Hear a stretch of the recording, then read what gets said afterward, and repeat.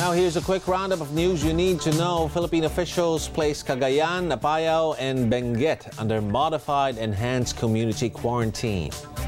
The local government of Caloocan City set to file charges against the management of a resort for violating pandemic protocols.